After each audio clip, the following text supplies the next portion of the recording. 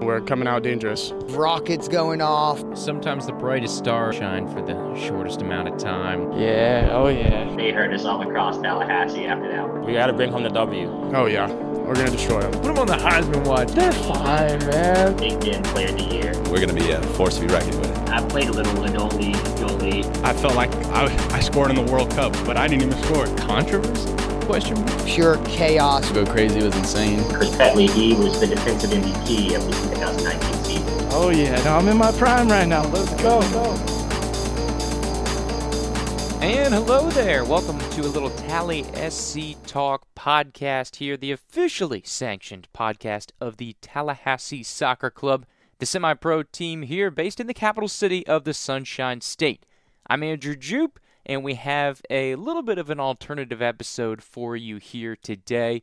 We know it's the second episode of the week, and so we're not going to do our huge breakdown and features, but we do have a couple of great interviews, which is going to be the basis of the program here today. Before we get rolling, I want to remind you can check us out at social media at TallySCTalk, Facebook, Instagram, Twitter.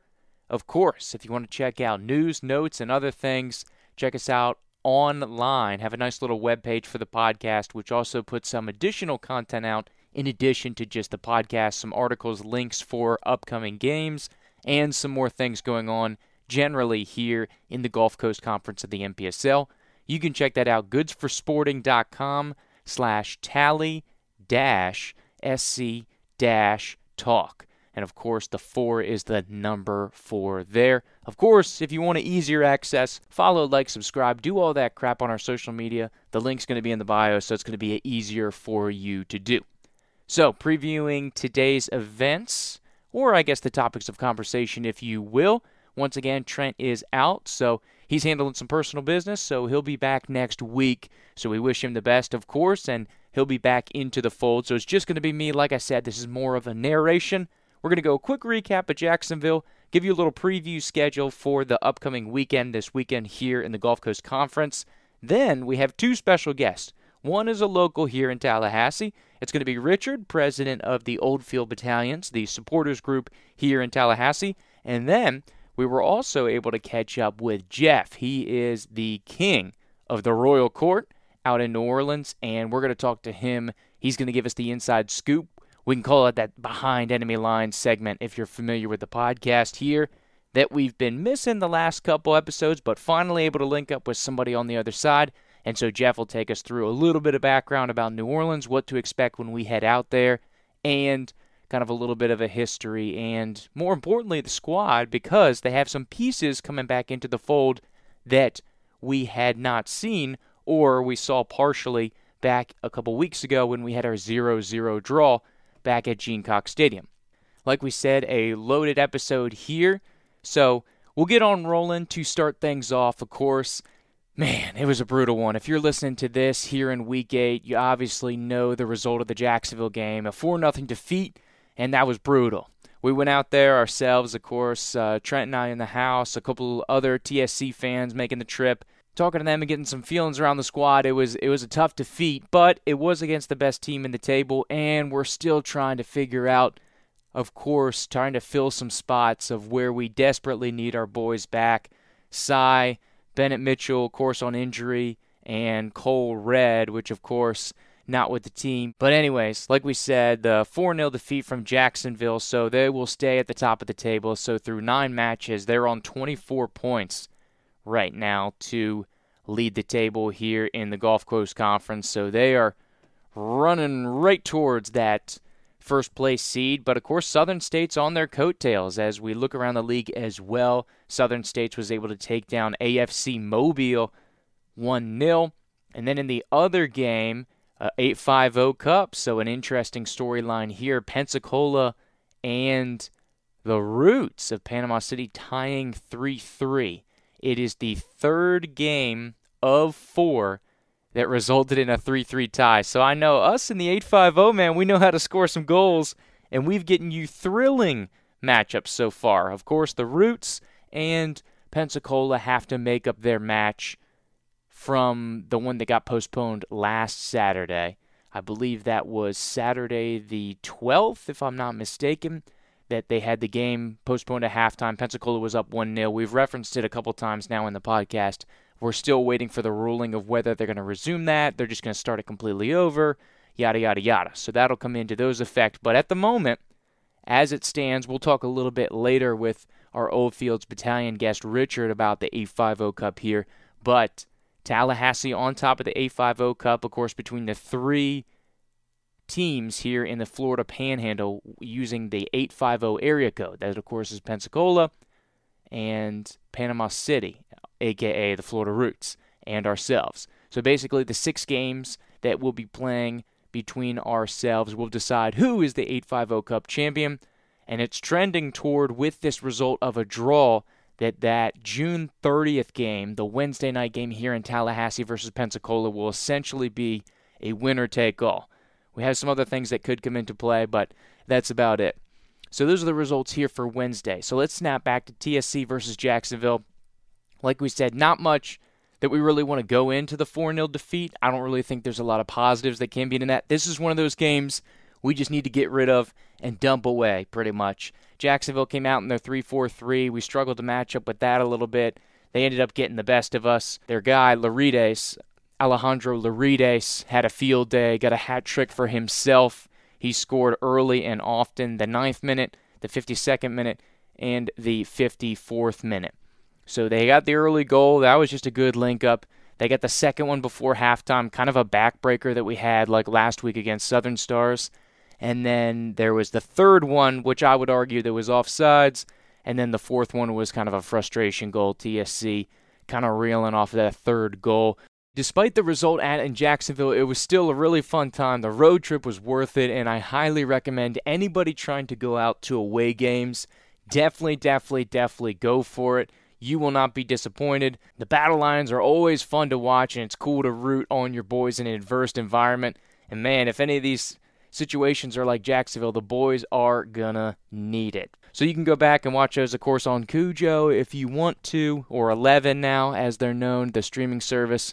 Feel free to message us at Tally SC Talk if you want the link to that game. You can go back and watch it, but not really much to get into, to be honest. Obviously, what you think from a 4-0 defeat is probably where we are at for a 4-0 defeat. So that doesn't really change much as far as the table goes. We talked about the results for Jacksonville. They'll stay up top. Southern States, with their win, will stay second. Pensacola, for the time being, if you're using points per game, they would stay at third. If you're not, they would be at either fourth or fifth, depending on their tiebreaker with AFC, though Pensacola does have the goal differential advantage, so I guess you could put them at either third or fourth. New Orleans in the points per game would fall in fourth place with 1.5, Mobile in fifth, Port City sixth, Tallahassee still seventh, Florida Roots eighth. And that's pretty much where we stand here. Of course, like we said, nobody really making any moves. Everybody stayed as where they were at the beginning of the week, as we're kind of getting a little entrenched here. But some interesting matchups as we go forward to Saturday. Like we said, we're moving on from that Jacksonville game, dude. If you want a Jacksonville recap, I'd say talk to your buddies, or, we can have a conversation off of the podcast or something otherwise. Feel free to message us or hit the mailbag, tallysctalk@gmail.com. We will keep on rolling. Well, let's talk about it. Get into the matchups, like we said, coming up this weekend. So we, of course, weather permitting, will be traveling out to New Orleans, so it'll be a 7 versus a 4 matchup. We look at some of the other ones going on. Number 8, the Roots, will be traveling to Jacksonville to see if they can't pull a little upset special. Number 3 in the table, Pensacola, will be traveling to number 5, Mobile. That's going to be a huge one as far as table implications. Of course, you're thinking at it if you're trying to guess and see where TSC would fall or what the best result would be. I think essentially you're looking for a draw, because Pensacola right now with 10 points, AFC Mobile with 11. You really don't want either of those guys to get 3, so I think the best result for TSC would be a draw. Going forward to the other game, Southern States and Port City. Though we don't really want to root for Southern States, it would probably be a best-case scenario if Southern States were to win, and then Port City would stay on 9 points. It would be an opportunity for us to jump up to 9 points as well if we would beat New Orleans and then we would be even with Port City on raw points and points per game, though they would hold the tiebreaker against us depending on goal differential. We could potentially make up 5 goals on them, though. For example, if we were getting a 2-0 win against New Orleans and they were to lose 3-0 to Southern States, we would be able to jump them on goal differential. We would both be -3 there, but of course we would have more goals for and be able to leapfrog them. So at least small steps, we could potentially move up to 6th place here on raw points and points per game, depending how you look at it. Because here, this is a pro points per game podcast, so anybody that brings it up, we will back the points per game, whether rightly so or unrightly so. That's just what we're doing here. And if you want to use non-points per game and go raw points, you are more than welcome, and feel free to enjoy that on your own podcast. But I like the kind of bit going here with the points per game. Adds a little chaos and confusion, but when you look at it, it may be a better simulation of what the teams are actually doing. Because, for example, Southern States has 9 games and Pensacola has 6. So if you did raw standings, you would have Pensacola back in 5th position, but it wouldn't really be an accurate portrayal because they've played 3 less games than Southern States, and they've played 2 less games than both New Orleans and AFC, who would be ahead of them. So as far as a status update, until we all get to the end of the season, I think points per game is the way to go. And potentially, if we're not able to get all these league games in due to weather, or heaven forbid we even bring it up as we get ready for hurricane season, that these things could come into effect. So that's pretty much the table and the schedule we have for the week upcoming. Now that we've gotten you up to date on all the TSC results and the league happenings both in the table and on the schedule this weekend, why don't we introduce our guests? First off, we're going to jump in and go with the Oldfield Battalion's president. Of course, the Oldfield Battalion's the supporters group of TSC, so we want to bring into the program Richard Rubin. So thanks for coming aboard. Richard, what's going on, my man? How we feeling? Hey, thanks so much, Andrew. A little bit of a frustrating loss last night, of course. All is not lost it yet. As you can see in the table, we're still just 5 points back from that playoff spot in 4th place. Got plenty of games left to go. So there's still all to play for, not only for a playoff spot, but also we're still in the top of the table for the A50 Cup. Maybe even more importantly here, local bragging rights. We got to have something to hang our hat on here, which is exciting. But, yeah, like you said, still in the playoff race, so don't count us out, baby. Keep the faith, because we could still go get 15 points, Richard. We get 15 points. We're sitting on 21. You average that out, 1.5 points per game. I know they like to use points per game here, and that's going to be right at that 4 line, man. So still some hope for the season for sure going forward. So I love that you bring that up. Obviously, making the trip out to Jacksonville, team falling 4-0. It's tough to take some stuff away from 4-0. Anything, I guess, that you saw or thoughts on the game going forward that we can utilize aside from now we have played our 4 games that we had to play against the top 2 teams in the table, and so now we can just get on with the rest of the season? Yeah, it's nice to get those 4 games out of the way versus Southern States, Southern Stars, and Jacksonville. Also, we've played, 3 games since Thursday? We had the Thursday game, and then we had Saturday in Hattiesburg, a 5-hour trek out there, turn around on Wednesday and play Jacksonville again on the road. Really frustrating that those are both midweek games. So, we didn't really have much of a presence out there, but I think we have 1 midweek game left. Unfortunately, it's at home. So hopefully we'll be able to have more of a presence going forward in these games. One of the ones you reference, of course, New Orleans coming up on Saturday. So you guys have travel plans and all that set up going forward. But there may be a little twist in the plot because, as we know, once we get into full-scale summer in the Gulf, man, those kind of storms are always going to start to be brewing. So once again, we're going to have to click in that gear, but maybe a little earlier than we usually anticipate, Richard. What do we got going on with Mother Nature? Seems like deja vu all over again. In 2019, we had a game canceled because of a hurricane out in, I believe it was Port City, maybe. too long ago for me to remember. But yeah, we had plans to travel out there. We got 5 of us. We got some hotels booked in New Orleans. But like you said, we're watching the tropics. It's not looking too good right now, but we're still hanging on. Hopefully, we'll get some good news here tomorrow, maybe Saturday morning before we hit the road. But yeah, we're still hoping that we can make it the trip over there and support our boys. True, because I know the weather already impacted one of the games this season, not ours, but of course, I think it was last Saturday. The Roots in Pensacola, they obviously played a midweek game this week, but they were playing a Saturday affair over in, I think it was Panama City. So they were at the Roots, but they had to halt the game at halftime because the weather was so severe. And I think Pensacola was up 1-0 at halftime, and I think they just fully postponed the game since they were only through 45 minutes.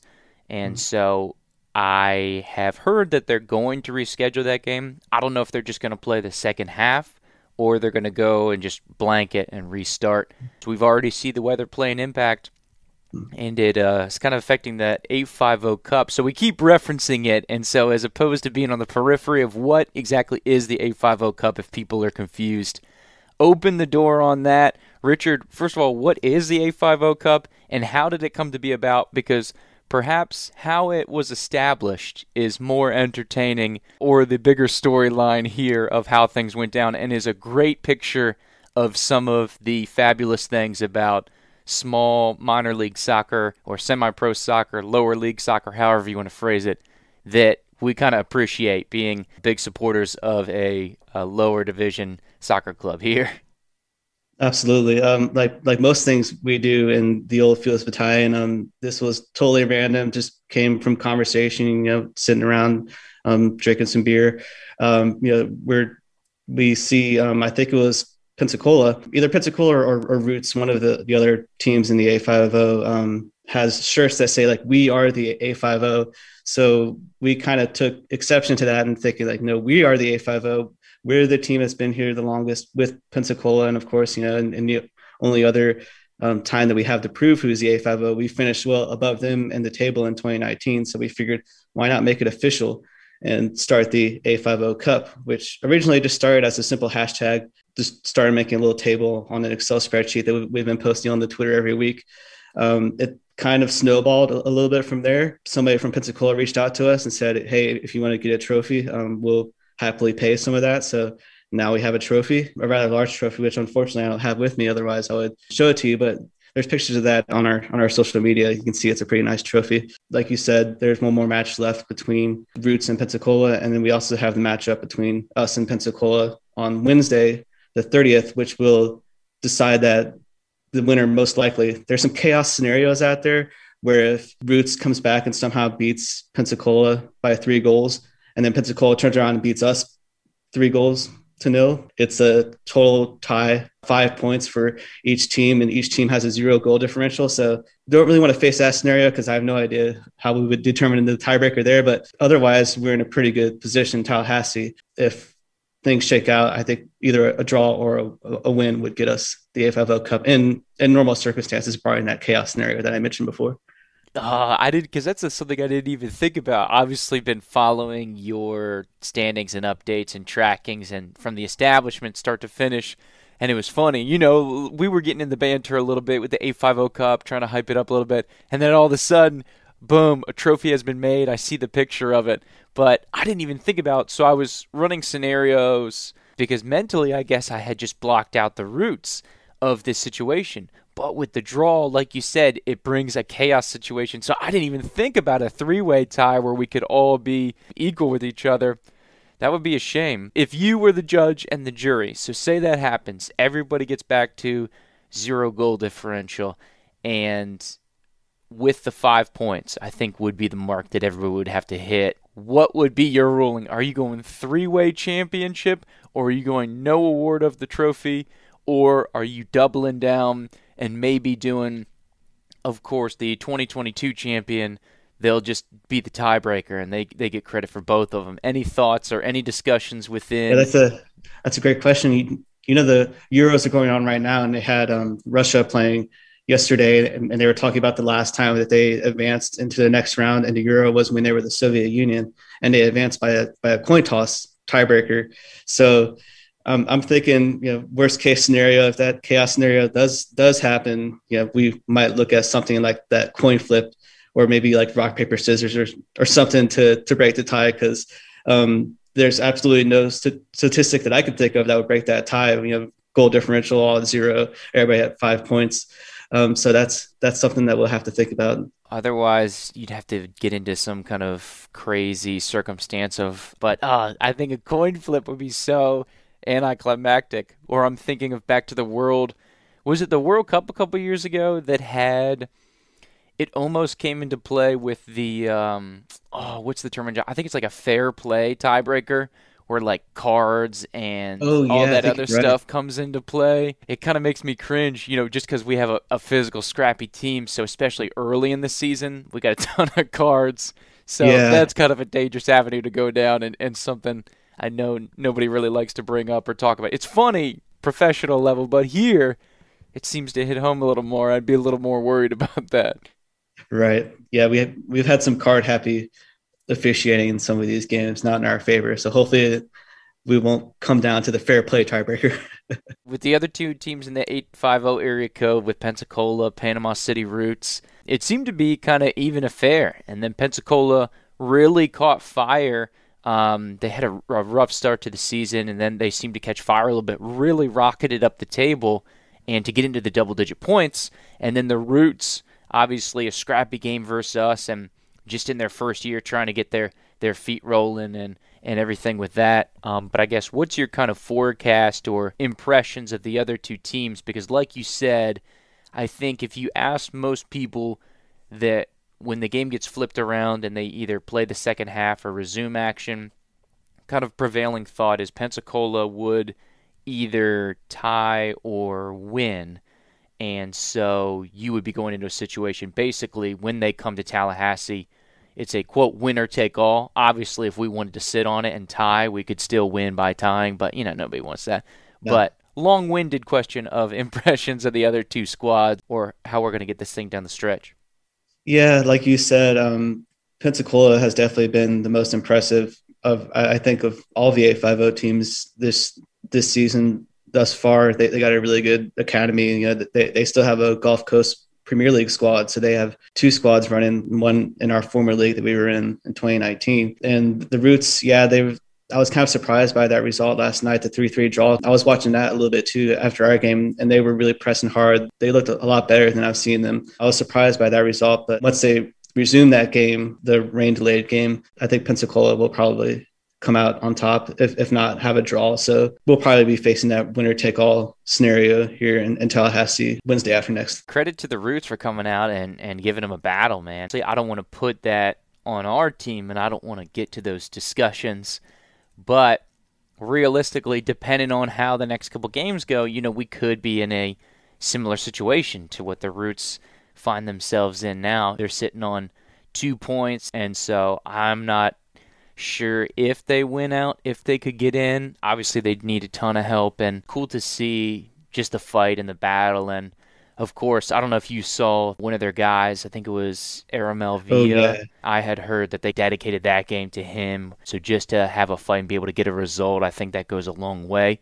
Not to say that if they lost, it wouldn't have meant anything, but I know we talked about it here on the podcast in the other episode, but just wanted to re-shout that out. And cool to see them fighting for that and get behind him, and obviously continue to wish him the best and on everything, and speedy recovery for not only the Villa family, but of course the Florida Roots community as well. Yeah. So all that to be in a picture of, I had heard that was a really emotional basis for the game. So to see them be able to go out and get a team that's sitting, I believe it was third before the start of this week in the table, depending on if you're going raw points per game, to go after it. We definitely are behind them, here in Tallahassee too. So it was nice to see them, come out with such a strong performance. Selfishly sad that not seeing them win, because that would have helped us in the cup standings as well. Not only in the cup and the playoff standings too, but it was still cool to see them, have such an inspired performance after a rough time, not only for their season, but personally with one of their players too. So nothing but the best for them going forward for sure. That's kind of the update on how the Cup's going and how everything came about. Has there been much banter with the Cup? Because a lot of times, a Cup is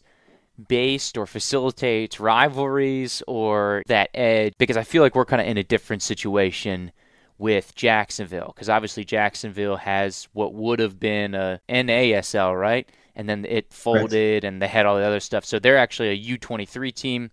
And so I feel like us in the Panhandle, we're all a similar situation. So has there been much, just with a local rivalry, banter on your guys' part to kind of fuel this, or just getting a little clap back from those other guys? Unfortunately, there's not a very organized supporters group for either Pensacola or the Roots. We have seen that the only other groups that are rather organized in terms of supporters, you got Jacksonville with that Section 904. New Orleans has the Royal Court. Of course, Mobile has the Causeway Rebellion. Not sure if any of the other teams have an organized supporters group. There's been a little bit of back and forth with us in the front office accounts for both the Roots and Pensacola, but hopefully things will get better in terms of banter, but that's something that's lacking, and hopefully will grow in future seasons. The front office account, they got to keep things clean. They can't get as, let's say, gritty as the supporters groups in their own regard could get. So True. Understandable. But I'm looking forward to the AFC game or games. It's the only team in the league we have not played, and we have a really backloaded schedule as far as away and home against them. And of course, hopefully still in the mix for the playoffs that last match day, D-Day. Everybody's playing on the 10th there, that last Saturday of the season. And Championship Saturday, if you will. There you go, to decide those playoffs. So hoping to be in the mix for that, but obviously our old buddies from the GCPL, and I feel like we're friendly rivals with them. And I feel like we're in similar situations. They're a little bit creeping away from us on the table. Any thoughts on them or the rest of those upcoming teams as we kind of open up not only A50 teams, but the rest of the league? Yeah, we got a pretty good relationship with Mobile, their supporters, a lot of good friendly banter going back and forth. If you want to get into a little bit of the history of the Old Fields Battalion, the phrase disturbed game actually came from our first away match at Mobile, which was actually the very first game for Tallahassee. So we had a pretty decent crowd out in Mobile. Tense time at the end of the game, so we were making a lot of noise and trying to hype the team up.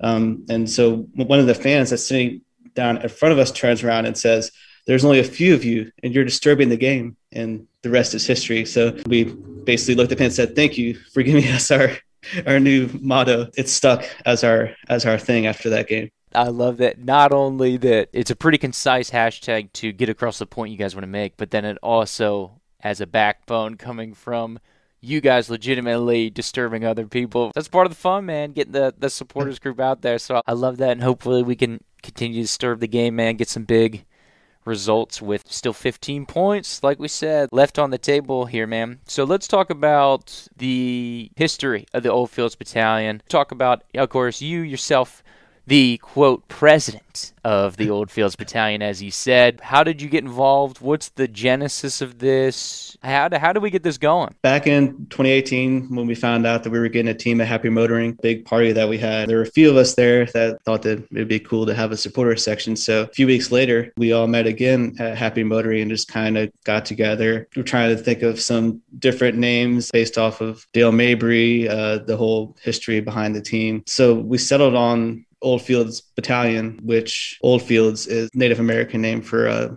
Tallahassee, and Battalion, of course, is a play on Battle Lion. During that same time at Happy Motoring, we sat around and kind of drew out a little sketch of our logo, which was quite crude at the time, but you can see here I have a little prop of the scarf. So the blimp represents Dale Mabry, who was a blimp pilot in the pre-World War II time. Sadly, he crashed in a blimp accident. We got the Battle Lion, of course, and a tree for Tallahassee and all of our campies. That's the history behind the logo. And we're a totally organic group, only getting around by word of mouth through social media, Facebook, Twitter. People come to sit with us during games, of course. Everybody's welcome to sit with us. We don't have any kind of membership structure. You don't have to pay any sort of membership fee like other groups do in MLS and professional leagues. So our thing has always been, if you want to be a member of Old Fields Battalion, you already are. We sometimes switch sides in Gene Cox Stadium just based off the weather with the smoke. We try our best not to smoke out the fans. We usually sit behind the home bench. So if you want to join us during games, you're more than welcome to. But if we're not at the home side, we probably move elsewhere to not smoke out anybody.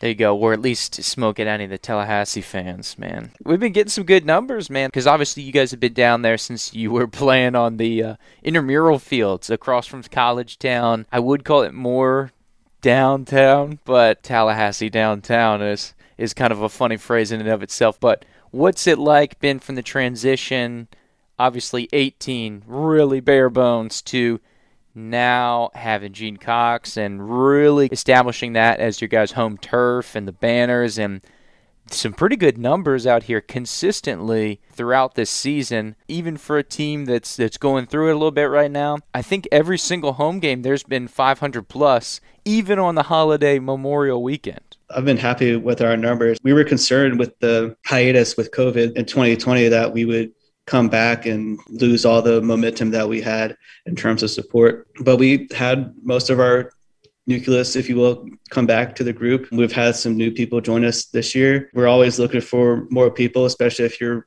rhythmically inclined. We could always use some more drummers or more people to make some noise with us. Whatever you got, we'll take it. We're just looking to make some noise for our team and have some fun out there. Win or lose, we'll be there. That's what you got to appreciate. Talk about the community aspect of it, because that's basically what it is. You know, you want other people to bring in and socialize based around the team. What about the club was infectious or attracting to you guys to be able to say, hey, this is something we want to do, and we're all in. We're going to be out there every Saturday, sometimes Wednesdays, sometimes Thursdays. We're really going to get this going and have some fun with this. We're really excited to have a team. You don't know anything about it yet other than that the team exists. But what Chris and the rest of the board has built around this community is really amazing. I think we're the only team that has an entire roster made up of local players, and that's something to be really proud of. And we're really invested in the community, and it's great to see people are coming together. Like you said, we're getting consistently upwards of 500 people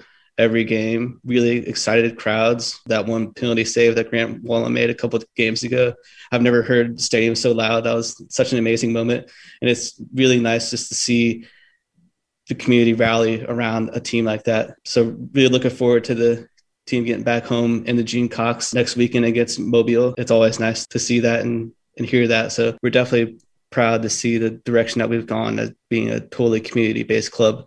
Talk about the makeup of Old Fields a little bit, because we're in football country here, obviously in Tallahassee. FSU and FAMU football programs historically big-time stuff. And, you know, soccer is the little brother to the firstborn, the beloved football, American football, of course. So are you guys largely soccer fans, or are these just like local people that are just love sports or love atmosphere, love the community? Or where are we open it up for people to say potentially, hey, this is something that I could get into? Oh, we're a mix of all sorts. Personally, I'm a big soccer fan, also a big Florida State fan, football, basketball. But we have people that sometimes ask us, like, you know, all right, what's offside, what's happening in this game, and we're happy to explain it to them. So we are truly open to anyone and everyone that wants to come sit with us and support. There's no, I guess you could say, knowledge level of the game that's required to join us. There's really no requirements at all other than that you want to support Tallahassee soccer. That's really all that we ask. Can't argue with that. So if somebody wanted to get more involved, how would they do that? So for home games, we are always out tailgating. You'll see a tent set up probably towards the front, and you'll see our flags out there. So everybody's more than welcome to come tailgate with us. You know, come hang out, get in the shade. It's hot in the summertime, so we always got the shade. We got some fans set up to try and keep everybody cool. Otherwise, we're fairly active on Twitter, a little less active on Facebook, but you know, if somebody reaches out to us on there, we're happy to respond as well. We've had some people reach out to us for membership information, and our answer is always the same: like, just come out and sit with us, come out and tailgate with us, and you're part of the group. Like I said, we don't have any membership costs. If you want to give us some money, we'll give you a scarf or a koozie or a sticker. we kind of limited it in terms of merch, but if you want to buy a scarf from us, we got some available. And fortunately, they're the summer weight scarf, so it's good to wear for the last few games of this season. Find us on cyberspace or find us at the tailgate. There you go. We'll welcome you with open arms. Switching the focus a little bit, as far as back to the team, from your guys' perspective, what are some things that you guys value, or particularly in this version of the team, pretty different from the 2018 version, not only as far as personnel, but with the league change and coming out of COVID and all that stuff? Go through this 2021 squad.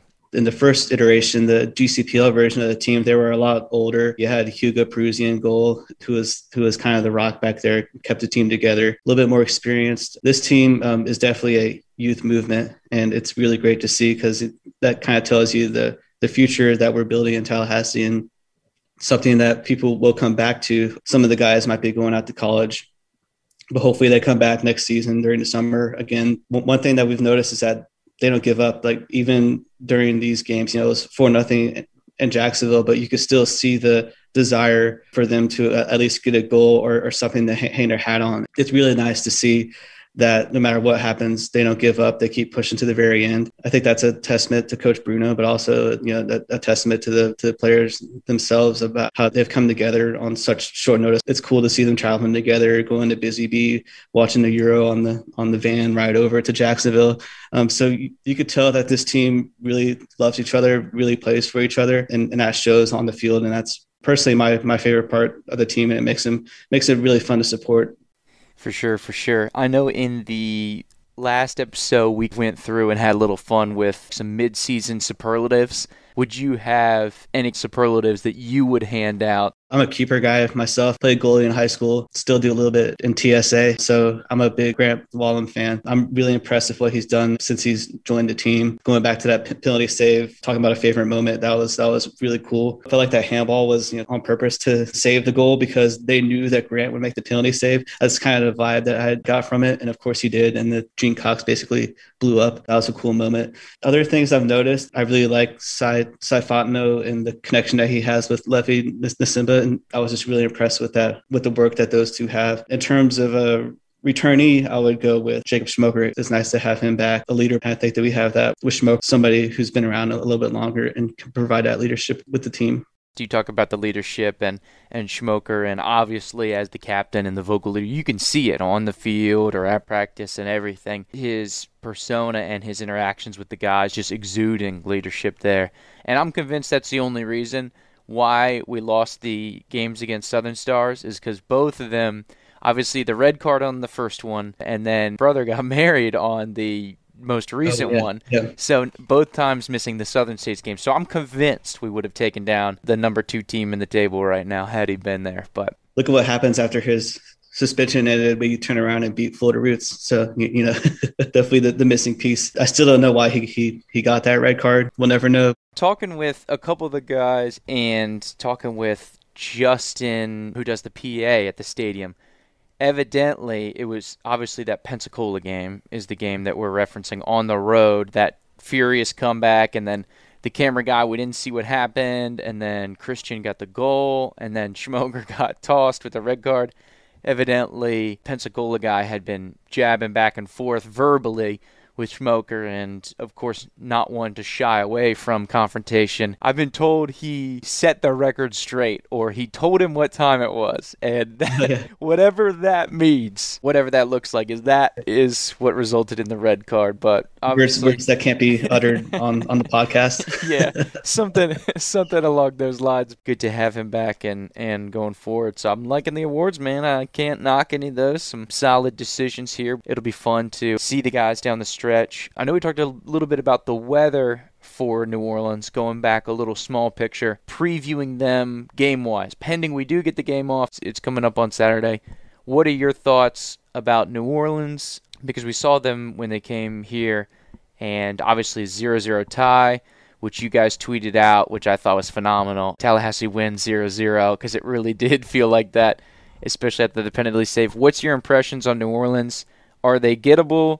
Different expectations here and thoughts going forward, because this is basically almost from here on out kind of running some simulations. We're going to need probably 13 points in the next 5 games to realistically have a shot, which would be winning 4 of the 5 and then tying one of those. So not only results, but wins on top of that. But I guess realistically or looking forward to New Orleans, what are some things you're looking forward to or just thoughts on the match? I think after seeing that Roots Pensacola game last night, that any game is gettable in this league. You even had Jacksonville suffering their first loss. This shows, even if that Jacksonville is so far ahead on the table, there is still some parity in this league. So I think any game is gettable. Unfortunately, it's not at home. We won't have that atmosphere that we had when we were holding on to the 0-0 draw for dear life with the great defending and great keeping from Grant. This team knows what's at stake. Hopefully they come out with that knowledge. We can get at least a result. 3 points would be great, but getting a win is definitely within the realm of possibility with this team. For sure. And I know it's kind of a personnel update. I was talking to one of the guys, I guess the leader of the supporters group out there at the Royal Court. And so I know that the one guy that got injured who was really good on the perimeter, I think it was 11, Walsh, for them. He seems to be healthy and he's good to go. And then they have basically their schmoker, field general, field enforcer. He gets a lot of cards, and he missed due to some kind of accumulation rule because I think in his first 5 matches he got 4 yellow cards. And so I'm not exactly sure of where the NPSL runs on accumulation, but I was told that it was due to that and he had to miss a game of our game. But he's back as well. I think it's Jackson Hulme or Holm. I forget the pronunciation there. So it should be a full-strength New Orleans squad going forward. But like you said, I mean, we can hang with them. And I've also heard rumors that this is the game that they're targeting Sai's return.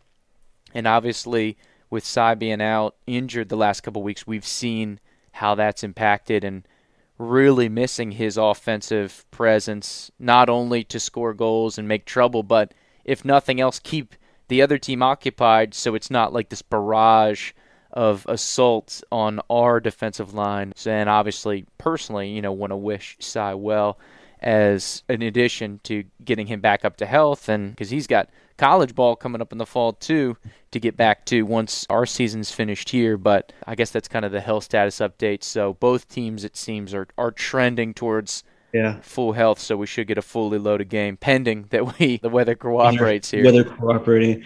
Yeah, it'll be nice to have Sai back for sure. We've seen how much we've missed him in these past couple of games with the lack of scoring. So hopefully getting him back will right the ship. Absolutely. So that's pretty much all I got for you, Richard. I feel like you hit on all the points we wanted to talk about. So I'll give you an opportunity to open anything up you want to give us the deep dive on or want to give us the scoop. Like I said before, we're always looking for more people, trying to grow our ranks. We have one guy that kind of plays a bugle.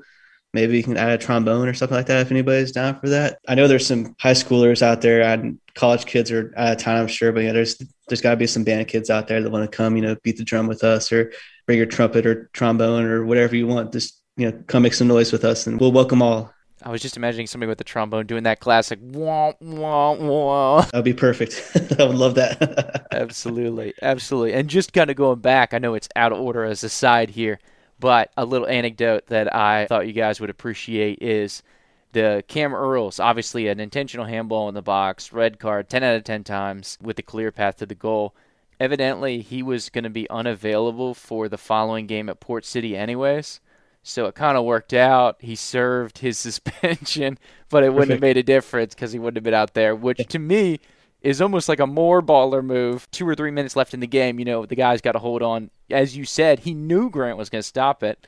And so to me, I don't know, I thought I was even more impressed with that because it's like, all right, this is how we're going to finish this. I'll see you guys next week. It kind of had the feeling to me like Germany versus USA and the World Cup, where we almost had that goal and the German guy puts his arm out and blocks it. Of course, there is no penalty or red card in that situation, but Cam got the red card and Grant made the save like we all knew he would and preserved the point for us, which is awesome. Definitely one of my top moments of the season personally. No doubt. That was an absolutely wild sequence. And a great way, of course, to, I think, end on a high here, Richard, talking about our last result. And so hopefully we can get some more points, hopefully 3 of them, against New Orleans pending the game gets off. Appreciate you taking some time, man, and give us some insight on Old Fields. And anytime you want to come back, man, you just let me know. Or if you want to pop in for an update, we'd love to catch up with you guys here as we come down the stretch for the season. But thanks again for taking some time, man.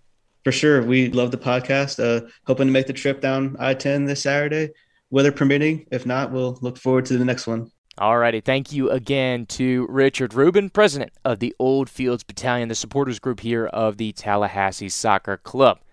Some of the OG supporters right there, man. Big stuff. Big stuff. So we'll jump out of one interview and we're going to snap right into the other one. No breaks coming up here. This is a segment we like to call Behind Enemy Lines, where we try to get the scoop from the other opponents here in the NPSL from people from the other organizations themselves. So we were able to get in touch of the supporters group president, or since they're called the Royal Court, the king, if you will. Jeff Hotard is going to come in and we're going to have a little conversation with him. So welcome to the program, Tally SC Talk. Jeff, thanks for taking some time, man, and for spilling the beans a little bit on New Orleans. How are things going out there, and how are we feeling? Doing great. As long as you're in the playoffs, I want another shot at Jacksonville, my man. I want it.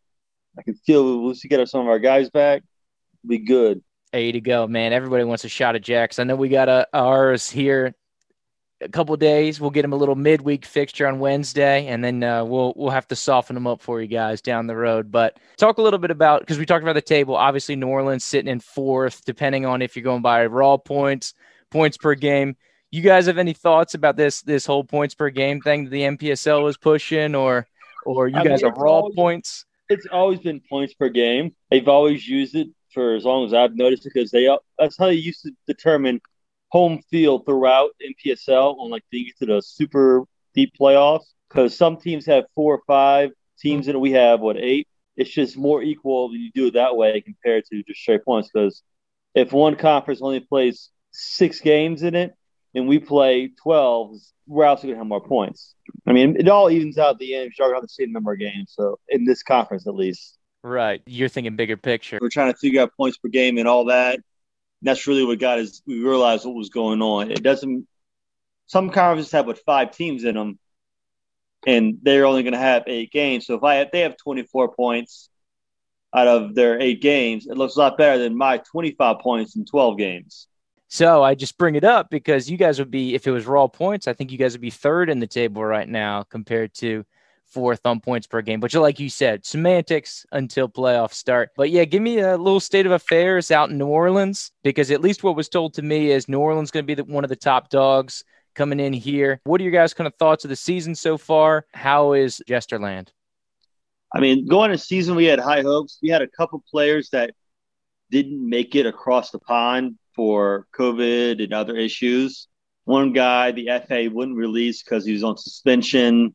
We were scrambling to get a bunch of guys in towards the start of the season, but we're getting more players in. It seems like each week we're getting another player or two that I hear on the PA, or even you called someone. I'm like, who the hell is that? I had to text the captain after the game, like, who the hell is that guy? Oh, new player. Oh, you didn't announce them. Thanks for letting me know.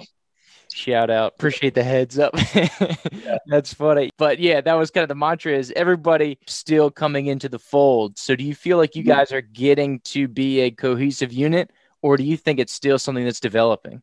You saw it in our game. I just feel we're missing, honestly, that finisher. In our first game, I don't think there's any question we were the better side and probably deserved the 3 points, not the 1.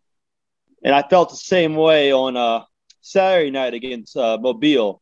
I don't know if you saw the Mobile goal, but it was a wonder strike in the upper 90 from like 30 yards out. I mean, it was incredible. And we just pressed. We finally got an equalizer late in the first half, and they didn't have much possession in the second half. But it just felt like we're one player away, and that could be that finisher, and we could unlock us and maybe even contend with Jacksonville down the line. Obviously, we saw some of the guys out there, and I think Green, would he kind of be your most offensive, threatening player, would you say? I would probably say he's the best finisher. I've said number 11, Mason Walsh, is our best player. To me, he's probably the second best gesture we've ever had behind Mullins. He comes up that wing. He creates chances. He's not necessarily the goal scorer you think of when you think like star player, but he's the guy setting everyone up. Basically the Chris Palmer team. He can score when he has to, but he's going to put that cross in if you're not careful. He can dribble around you. He can do it all to me. And that was one thing. He was kind of the main provocateur, if you will, in the game you guys played over in Tallahassee. And I know he got injured in that game, and I think that kind of changed things a little bit for you guys to try to recover in that, because I think you guys definitely probably would have gotten one in if he was still in there. Is he healthy, and can we expect him back on Saturday? Do you know? I haven't heard much. I knew he said it was an ankle issue. He's hoping to get back as soon as he can. I don't want to speculate too much. I know ankles are one of those things. We had one guy on our team, he's like, ankle 10 days, and then it ended up being about 4.5 weeks. Feels bad for 3 days, wake up and it's naturally healed. Just need to hit him with that magic spray every morning, and I think he'll be good to go. Cold spray on it. Talk a little bit about the last couple games that you guys had. Obviously, a couple weeks ago, we had the game tied 0-0, and you guys faced a hot Pensacola team who had a rough start but was really coming on strong. And then you guys whipped them 4-0. What was the feeling of that game? Was it just being back at home after a little road trip? Or talk a little bit about how you guys are coming into form lately. That was really the first game, when we talk about finishing, that we finished. We had 3 goals by Sheldon Green, who we discussed before we recorded, missed the penalty kick against y'all, ironically. The answers were 3 goals, and we had a penalty in that game, and he didn't even take it. I know one of our guys, probably about 70 minutes in, he had a phenomenal header, and Graham ripped it off the bottom of the crossbar. And that's what we were talking about, that at least Graham, I think, in our opinion, that he's the best keeper we've faced so far. We haven't seen AFC Mobile, so I don't know how good their guy is, but Blake is pretty good. The 2 goals we got on him, he had no shot on, but if he has a shot, he's probably going to stop it. Yeah, can you spill the beans on AFC a little bit? Have you played them twice already? Or, you played them twice, both 1-1 draws, right? Yeah, 1-1 draws, when I think in both games we were a better side. And those drop points come back and haunt you, especially on this point per game. They just fight. They're fighters. They're going to fight you tooth and nail. You guys from the first game in Mobile, you guys fight the right way, not like the other GCPL team, who actually comes out and just straight out hits you and gets a couple of red cards against you, but that's neither here or there. Are they more defensive team, or is it just aggressive? I think that we were just more talented, and that put them on their heels more. But I don't remember what game it was. I saw William Blake had 15 saves for them. So I think they're more defensive by default because they don't have the talent that a Jacksonville, a Hattiesburg, or Pensacola, even us have. He's just an incredible goalie. I think they're more defensive just because they have to be. Do the old U.S. thing. You defend, long bow, counter. You watch that OA team. That's what we used to do with the first Bruce Arena. The first go around back in the day. True. So, talk a little bit about more of New Orleans feel. Obviously, the king of the Royal Court, the supporters group. How did you get involved? I got involved it was 2014 World Cup, I think it was. It was a big soccer bar in the city, Tim McCool's. If you love soccer, you've been in the world, everyone watches the games there. And they would literally bus people from Finns at the World Cup games to the game. So that's how I started going to games. And then I just got in the fan group and took off from there, I guess. We like to drink beer, have fun, watch soccer, and just hang out with our friends. So what we're doing, We're not trying to start too much stuff unless you're complete dicks, and we'll screw with you. You talked about when you guys came out here to Tallahassee, felt like the better team, obviously 0-0. What was the feelings with the squad or with the community after that one? Was that disappointment or? We were just kind of disappointed. Felt like we lost 0-0. We lost 2 points there that could come in handy, especially when Pensacola has those 2 games in hand. Like you said, we're third right now, but they have 2 games in hand. So they might as well be third, not us. And we're going to look back at the end of the year and harp on the 2 Mobile games, dropping 4 points there. And hopefully we'll harp on dropping only 2 points to you guys. There you go. From your perspective, I guess, what, if anything, was the most threatening, or I guess kind of your game analysis of TSC coming from that side? Any thoughts or just kind of perspective? I know you said our goalie, Wallum, he played out of his mind to keep you guys out of the net, or anything else that you felt was vulnerable or could be attacked or that you guys matched up well against? I know you talked about Walsh on the perimeter, who was definitely doing some damage. Anything else? I didn't realize number 8 Jackson Holm didn't play that game. for us, but he can be a difference maker for us on that pitch. He scored against Pensacola, actually. I mean, he can be a difference maker, and he's a really tough, gritty guy. He's actually an undefeated boxer, 2-0 in England. He's a British guy then?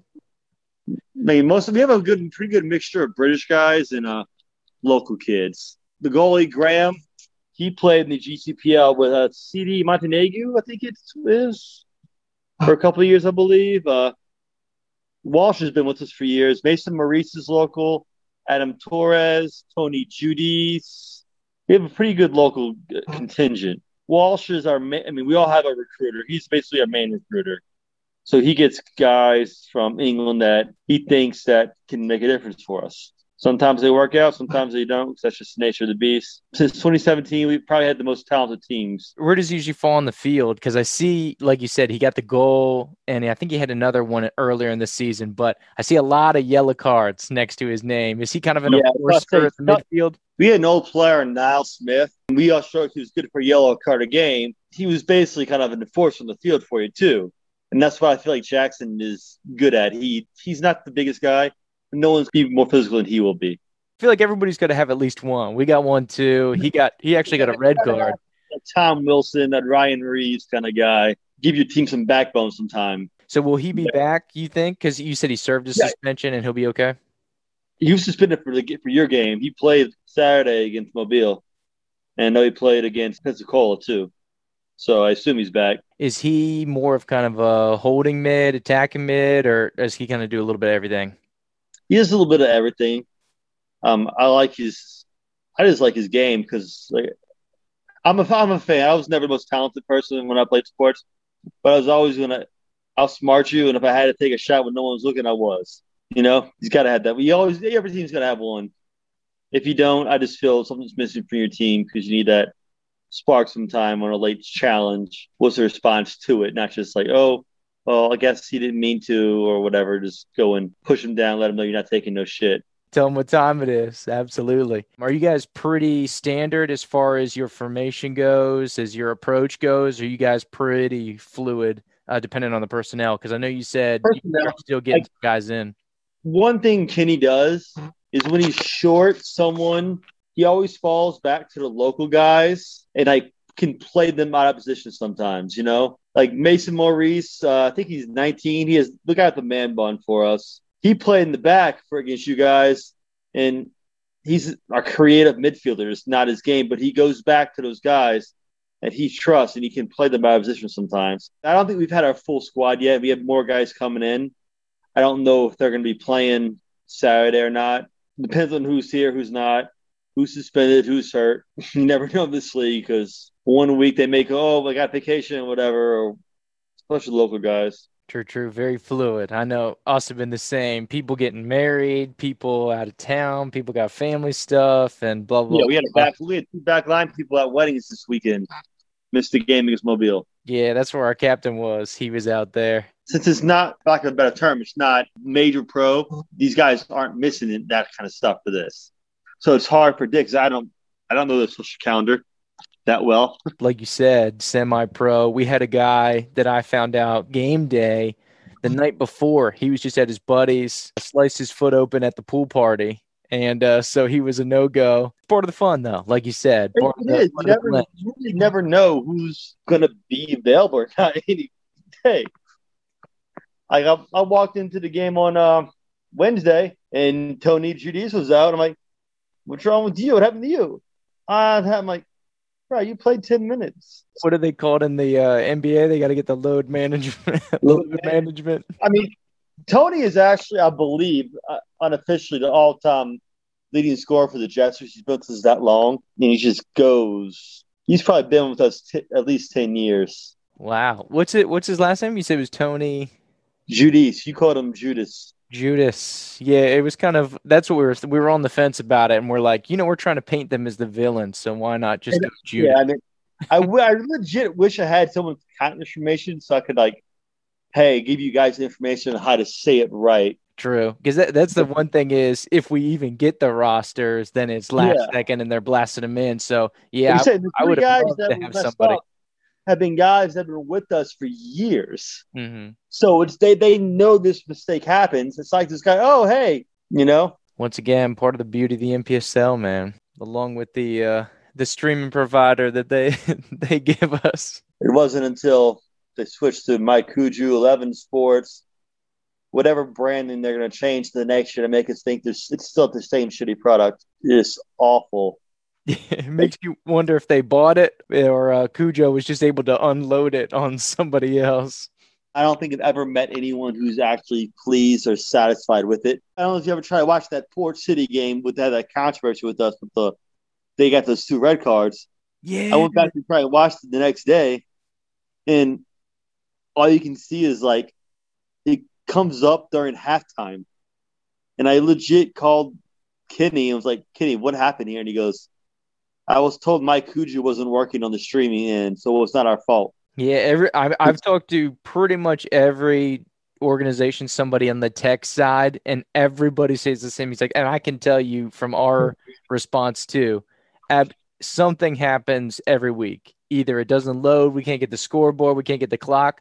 The camera's right there and everything is ready to go, but it's just the Cujo that won't let it go through. We saw the goalie. I was trying to see if they had the number 5 stomping on a player. Yeah, I only saw the charge out from the keeper. 5 who took offense to us somehow because we didn't even notice him at all until he started trying to challenge us to fight and stuff and motion towards us. But we caught him away from the play, stomping on a player. Thankfully, the 4th official saw it, and he got out too on that. So he's just like curb stomping him like he was in a gang fight? Is that what was happening? Pretty much. I think he stomped his hand, tried to stop the guy's hand on the ground. I still never seen anything like that goalie. Yeah, that was insane because there's a lot of real estate that you can double think that decision before he just lowers it. Was it a late slide tackle? Yeah, sure. Did our guy get a yellow for it? Yes, he did. But there's no reason to sprint 30 yards to lay the guy out. Especially as the goalie, you got to be aware of that. They didn't have another goalie. Yeah, exactly. That's what I'm saying. They legit had the guy came in was in a warm-up shirt with no number on. There's a lot of things he wasn't thinking about on the way over there, I guess. No, I think he got an extra game ban too. He and 5, both of them got 2 game bans. They should have gotten at least that. Yeah, absolutely. They're lucky to still be in the league, to be honest. 5 wasn't even rostered for the last game they played against Jacksonville because they had a red card after the game. Someone threw a water bottle at the referee or something. Dang, I was trying to see if it was the same guy.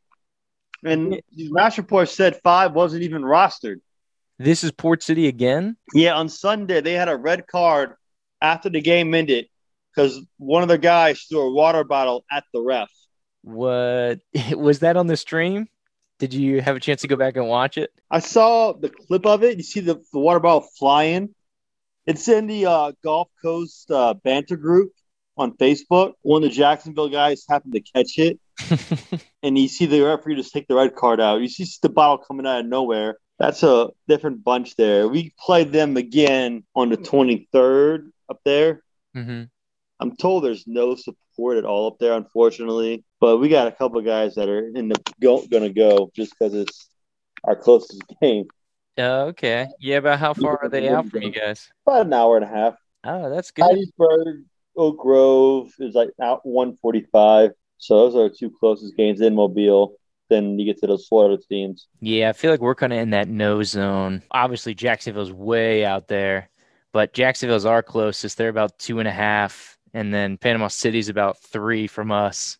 Yeah, we were in that no zone in that old conference we were in. We had Asheville, Greenville, Chattanooga, Birmingham, Atlanta. We had no one within a 6-hour drive of us. It was awful. And, of course, we got a bad rep because why do we want to travel 6 hours for those kind of cities? When you're from a big city, you don't want to travel to a somewhat smaller or less party city, especially like New Orleans. Because the one thing about New Orleans is there's always something going on. Easy for people to come here. And it's harder for us to leave because also a lot of our guys work in hospitality in the restaurant because it's so big here. Hotels, musicians, it's so big here.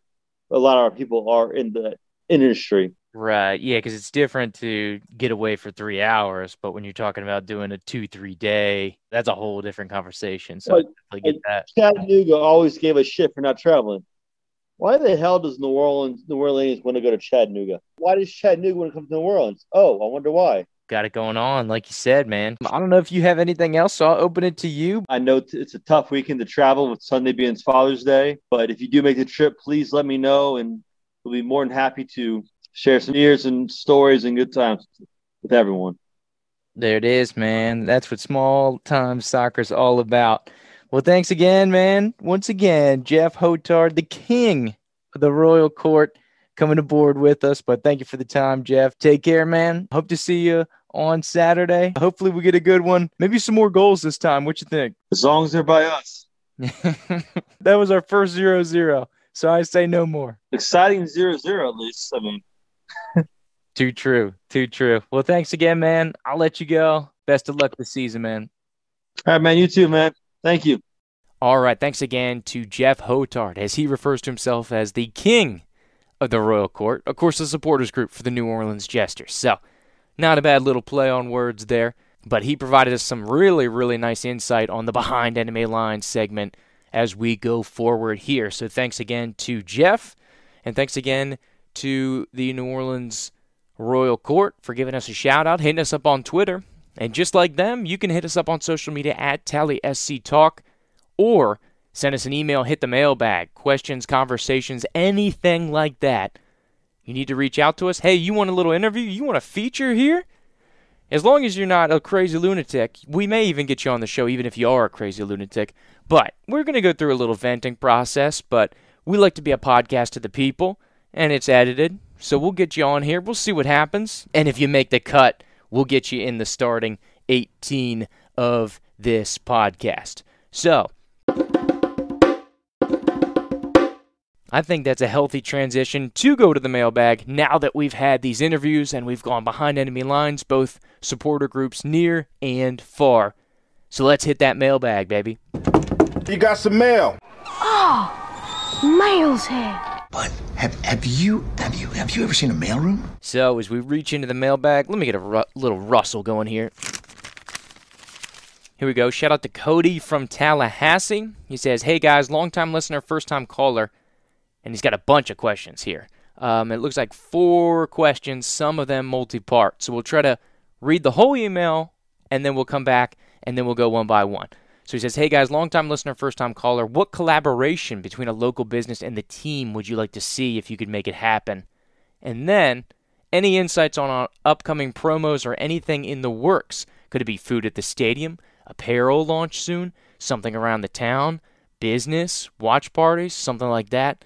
And he said, "I'm thinking along the lines of the Proof collab Stay Gold last week that my wife really loved." Question number 3. Who do you think will be our biggest rival in the league from the games we've seen so far? Any team stand out as particularly spicy or give you that rival feeling yet? Number 4. What has been your favorite / most memorable play so far this year? He says, "Thanks for all you do. Go Battle Lions. Go Cousin Cy." LOL. So obviously a big listener of the podcast with this Cousin Cy reference, so appreciate you, Cody, for giving us the email. Usually I'd toss these to my boy Trent, but like we said, Trent is on the mend, so I will answer these independently as best I can. So let's go back to question number 1. What collaboration between a local business and the team would you like to see if you could make it happen? So local business and the team, so it wouldn't necessarily be a local business and the podcast, though if you are looking for some advertising opportunities, I say get in on this action. Very affordable rates. We can slide you in here. A good little network we have not only here in Tallahassee, but of course the Big Bend. Address it to Andrew Jupe here at tallysctalk@gmail.com. Just like you would hit the mailbag, just title that Advertising Opportunities. We'd love to have that conversation with you. But that's not Cody's question of the mailbag. What collaboration between a local business and the team would I like to see? I'd say for the good of the team, or one of the biggest expenses in general, is travel. So I say, just in as far as a team welfare collaboration, I would say that I would like to see for them, I know it's not really a local business, but it's a business here in Tallahassee, a rental car company or a gas company. You know, trade out some, advertise them, a little product for product, or a rental car situation.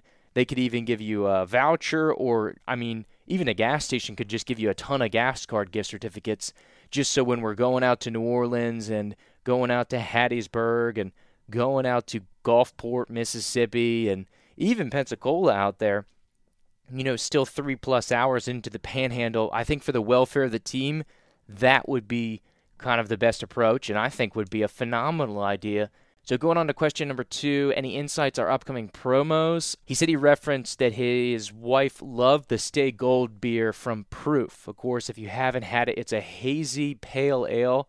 It's phenomenal. I tried it myself out at the tailgate with Trent and a couple other the TSC faithful. Really enjoyed it. It's not too hoppy. It was smooth. I'm not a connoisseur, so basically when I drink a beer, it's either good or bad. And I can tell you, 2 thumbs up, this beer was good. And I would thoroughly recommend it. Picked up 3-4 packs myself the other day from Proof, and Proof very accommodating. They knew I was going out to the road trip. I actually messaged them on the Twitter from the podcast account. I said, hey guys, I'm trying to go out to the Jacksonville game.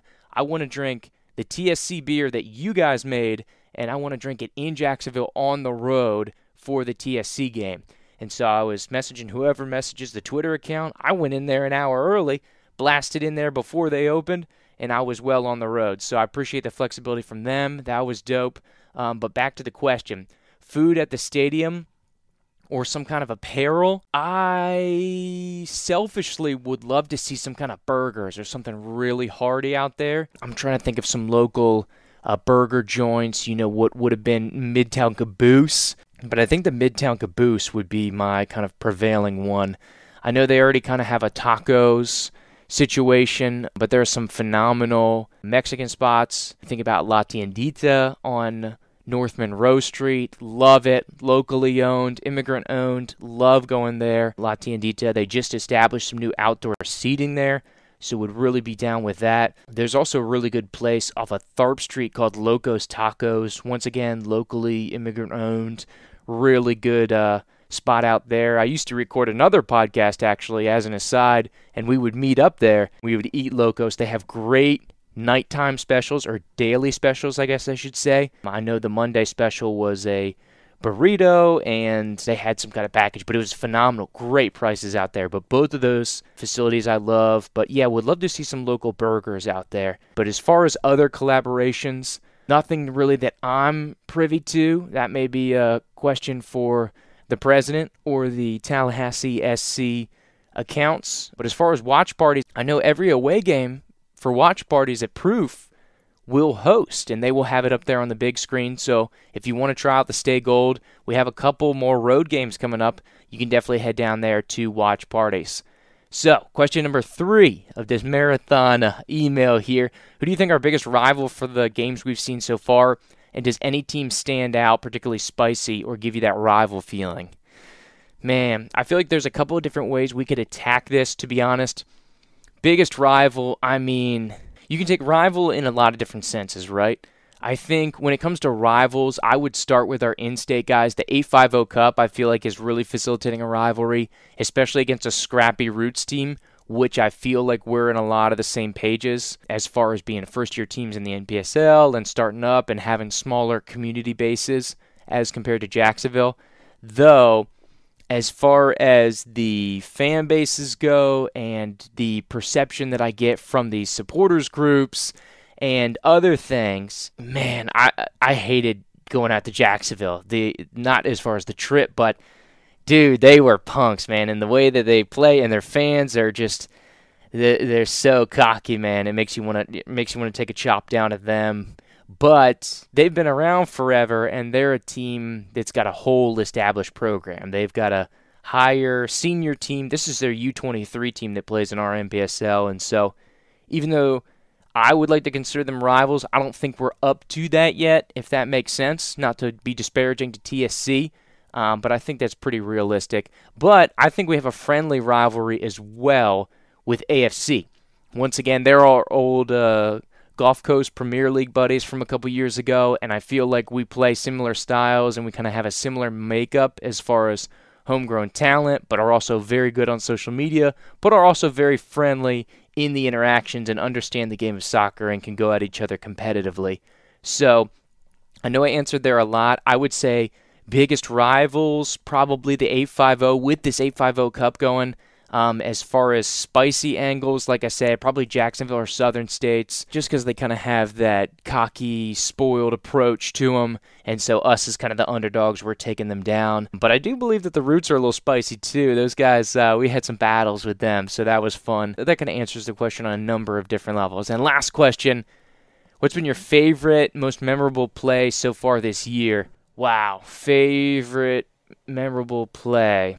I'm trying to think back. There were a number of great ones. The one that I was in person for, I'd say the best in-person moment was the Wallum save. The Wofford Wall shut down the New Orleans guy to preserve the 0-0 tie. Of course, on the heels of that Cam Earls intentional handball to get the red card. And we dropped this as kind of a nugget, but the more I hear about it, the more I look into it, it was such a baller sequence because, one, the Cam Earls intentional red card gave us a chance, gave Wallum an opportunity to keep us at 0-0. If he lets that go or tries to use his foot and misses it, that's 1-0, and we're probably not going to get that goal in the last 3-4 minutes. But it gives him an opportunity to do so. Wallum comes up big, so the sacrificial lamb Cam Earls is vindicated by the save. We keep it at 0-0. Huge point, not only for us, but I think a huge opportunity to not allow New Orleans to get the full 3 points, so they keep them down here, helping TSC in the future stay in this playoff conversation. Of course, I also found out that Earls was not going to be able to make that next game anyways. I think it was the Port City game, if I'm not mistaken, that he had other plans or other obligations, and so it was kind of an extra baller move that kind of came to light because, like, well, I'll serve my suspension. I wasn't going to be here anyways, so I didn't really miss out on anything. So to me, that was kind of more a baller move once I saw the big picture, and I'd say that has to be the one that stands out to me. As far as one that I wasn't there for, I heard the Christian Winuk goal out in Pensacola, the one that helped finish off the rally to get us back after we were down 3-1, 78th minute, I think it was, to be able to get us to that tie. I think really jump-started the season and was really a validation of this team can overcome a lot and we can play with teams and fighting through adversity. Of course, I wasn't able to see that due to the stream problems, but I've heard that was legendary, that was beautiful, and I think more of a momentous play as far as the season goes to set us up. So those would be my two to answer the questions. Like I said, I wish Trent was here to be able to play off this, but if you get some more conversation starters, feel free to come back with us, Cody. Also, shout out to you for being a longtime listener. Appreciate you turning into Tallahassee SC Talk, the official podcast here of the Tallahassee Soccer Club. And I love the Cousin Cy reference. He's been injured, man. We haven't been able to drop enough Cousin Cy references, so thank you for that, my man. So once again, if you want to get on the mailbag, tallysctalk@gmail.com, baby. It's easy. It's easy. No problem. It's casual. Do not be afraid. We'll answer the emails. We'll get back to you, and we will work with you to answer your questions and concerns. So that'll pretty much do it here. We've gone through the recap. We've gone through anything that we wanted to talk about. We've had our 2 interviews that were pretty fun, pretty interesting, and a little bit of a different look here around the league. And so that'll take us all as the boys hopefully will take a trip out to New Orleans to play this Saturday and hopefully take some jump up in the standings. But just as a warning, I've been told by personnel in New Orleans and I've been told by Mr. President himself that there is some severe weather potentially looming in the New Orleans area / 2 hours west of the Gulf. So there may be a situation where that game is rescheduled. And, of course, that would result down the line in us probably having to play an additional midweek feature. So we'll keep an eye on that because that could drastically impact things. I also know that the roster is going to look a little different. There are a number of guys, because this is small-time soccer and they have life priorities that are not going to be able to make the trip to New Orleans. So when the roster drops either Friday night or Saturday morning, make sure to take a look at the Tally SC Talk podcast social media or from the horse's mouth themselves, the Tallahassee Soccer Club social media. They put out always like a cool graphic with a nice picture of the starting, or not the starters, but the 18 that are on the roster, those will be your eligible starters. So it'll give you a glimpse behind the veil, if you will, to see what the team will look like this weekend. But like I said, that's about it. Open and shut case here. So thanks for joining me and bearing with me on a solo venture. I know you guys are probably sick of me talking and not being able to ping pong off of Trent and some other guys, but we did have the 2 interviews, so I hope you enjoyed. Like you said, shameless plug as always at TALLY Talk, Facebook, Instagram, Twitter, TALLYSCTalk@gmail.com. Questions, concerns, mailbag.